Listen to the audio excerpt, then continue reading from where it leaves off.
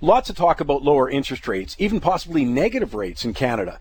Record low rates and money creation have been the dominant policies throughout the world to enhance weak economic growth and employment. The question is, hey, where's that worked? I mean, Japan has had record low rates for 25 years. The economy is still flatlining. Europe's had 0 to negative rates for over 2 years, and their economies are stagnating. What record low interest rates have done, though, is push certain asset prices higher, but they haven't produced economic growth. So why do we think they'll work here? Well, they won't, because the key isn't what the level rates are at, it's what's the prospect for making money if I borrow and invest. I mean, people are going to borrow even at 10% if they think they can make 20, but they won't take the risk and borrow 1% if they think they'll only make 1.25 and then get taxed on the 0.25% gain.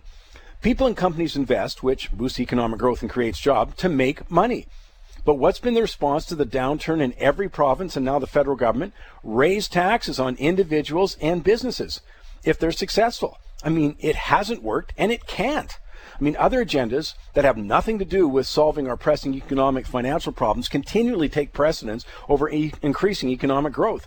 Many times new policies, mainly increasing taxes or fees or the regulatory burden, actually make a recovery less likely. Lower interest rates, you see, are just one piece of the policy prescription. And throughout the Western world, governments have refused to do the rest, which is why so little progress has been made. My name is Mike Campbell. Join me Saturday for Money Talks.